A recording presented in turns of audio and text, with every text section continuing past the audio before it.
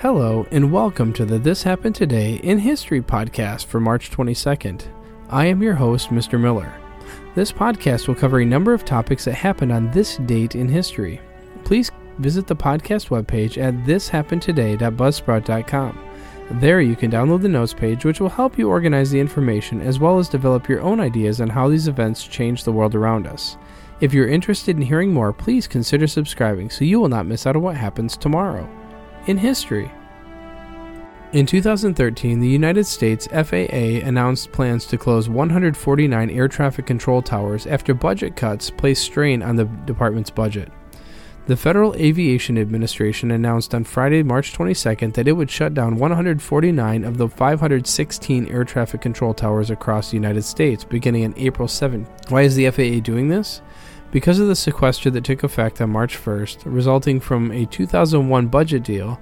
The sequester mandates cuts of $85.4 billion from the federal budget that year, and larger cuts in subsequent years. Although cuts were widely publicized as across the board, some divisions of the Department of Transportation were exempted. The FAA will take more than 60% of the sequester cuts for all of the DOT, even though the agency only makes up about 20% of the department's budget. FAA Administrator Michael Huerta testified before the U.S. House of Representatives on February 27th. The FAA's share is $637 million. Which airports are impacted? Well, there are 149 airports in 46 states will lose air traffic control towers. These are staffed by contract air traffic controllers employed by companies subcontracted by the FAA, as opposed to controllers who are direct FAA employees. Contractors staff 250 airport towers in the United States.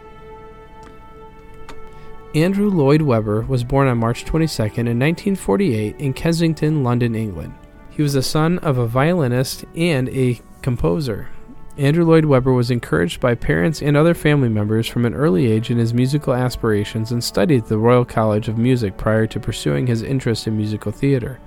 Primarily a composer who is also known for his joint work with lyricist Tom Rice, his music includes Joseph and the Amazing Technicolor Dreamcoat, Jesus Christ Superstar, The Likes of Us, Cats, Evita. As you can see from the list, his works have included some of the most financially and successful musicals in the modern era, which have won him Academy Awards, Golden Globes, Grammy Awards, Tony Awards, and many shared with the lyricists who worked on the projects with him.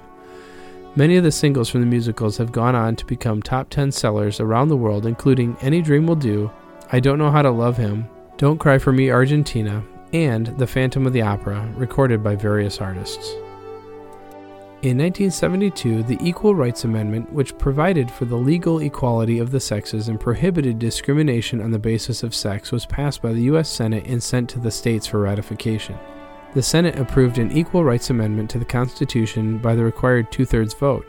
It had cleared the House in October of 1971, and after being signed by President Nixon, the path was clear to send it to the states for ratification. The operative clause of the proposed amendment read, "Equality of the rights under the law shall not be denied or abridged by the United States or by any state on account of sex." The House had voted 354 to 24 in favor of the amendment. The Senate, after rejecting an exemption of women from the draft, voted for it 84 to 8. First proposed by the National Women's Political Party in 1923, the ERA was aimed at providing for the legal equality of the sexes and prohibiting discrimination on the basis of sex. More than 4 decades later, the revival of feminism in the late 1960s spurred its introduction into Congress. Hawaii was the first state to ratify what would have been the 27th Amendment, followed by some 30 other states within a year. However, during the mid-1970s, a conservative backlash against feminism had eroded support for the amendment. In all, 35 of the required 38 states ratified the amendment before a self-imposed 7-year deadline, though 5 states rescinded their approval before the deadline arrived. In 1978, Congress passed a bill by constitutionally questionable simple majority that extended the ratification deadline by another 39 months. During that time, however, no new states acted on it. After a lower court ruled that the deadline extension was unconstitutional, the U.S. Supreme Court declined to hear the appeal, declaring it moot on the grounds that the original effort had died. Since the late 20th century, the federal government and nearly all the states have enacted a raft of legislation and regulations aimed at protecting the legal rights of women.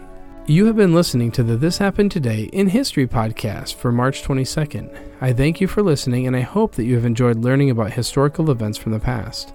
Thank you to the following websites for the information regarding today's topics: thepeopleshistory.com, FAA to close 149 control towers at Forbes.com, the Equal Rights Amendment at Politico.com.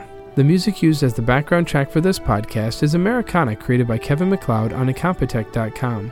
If you enjoyed this information and would like to hear more, please consider subscribing, as this will keep the historical events in your feed in the morning for each day. I hope you have a great day.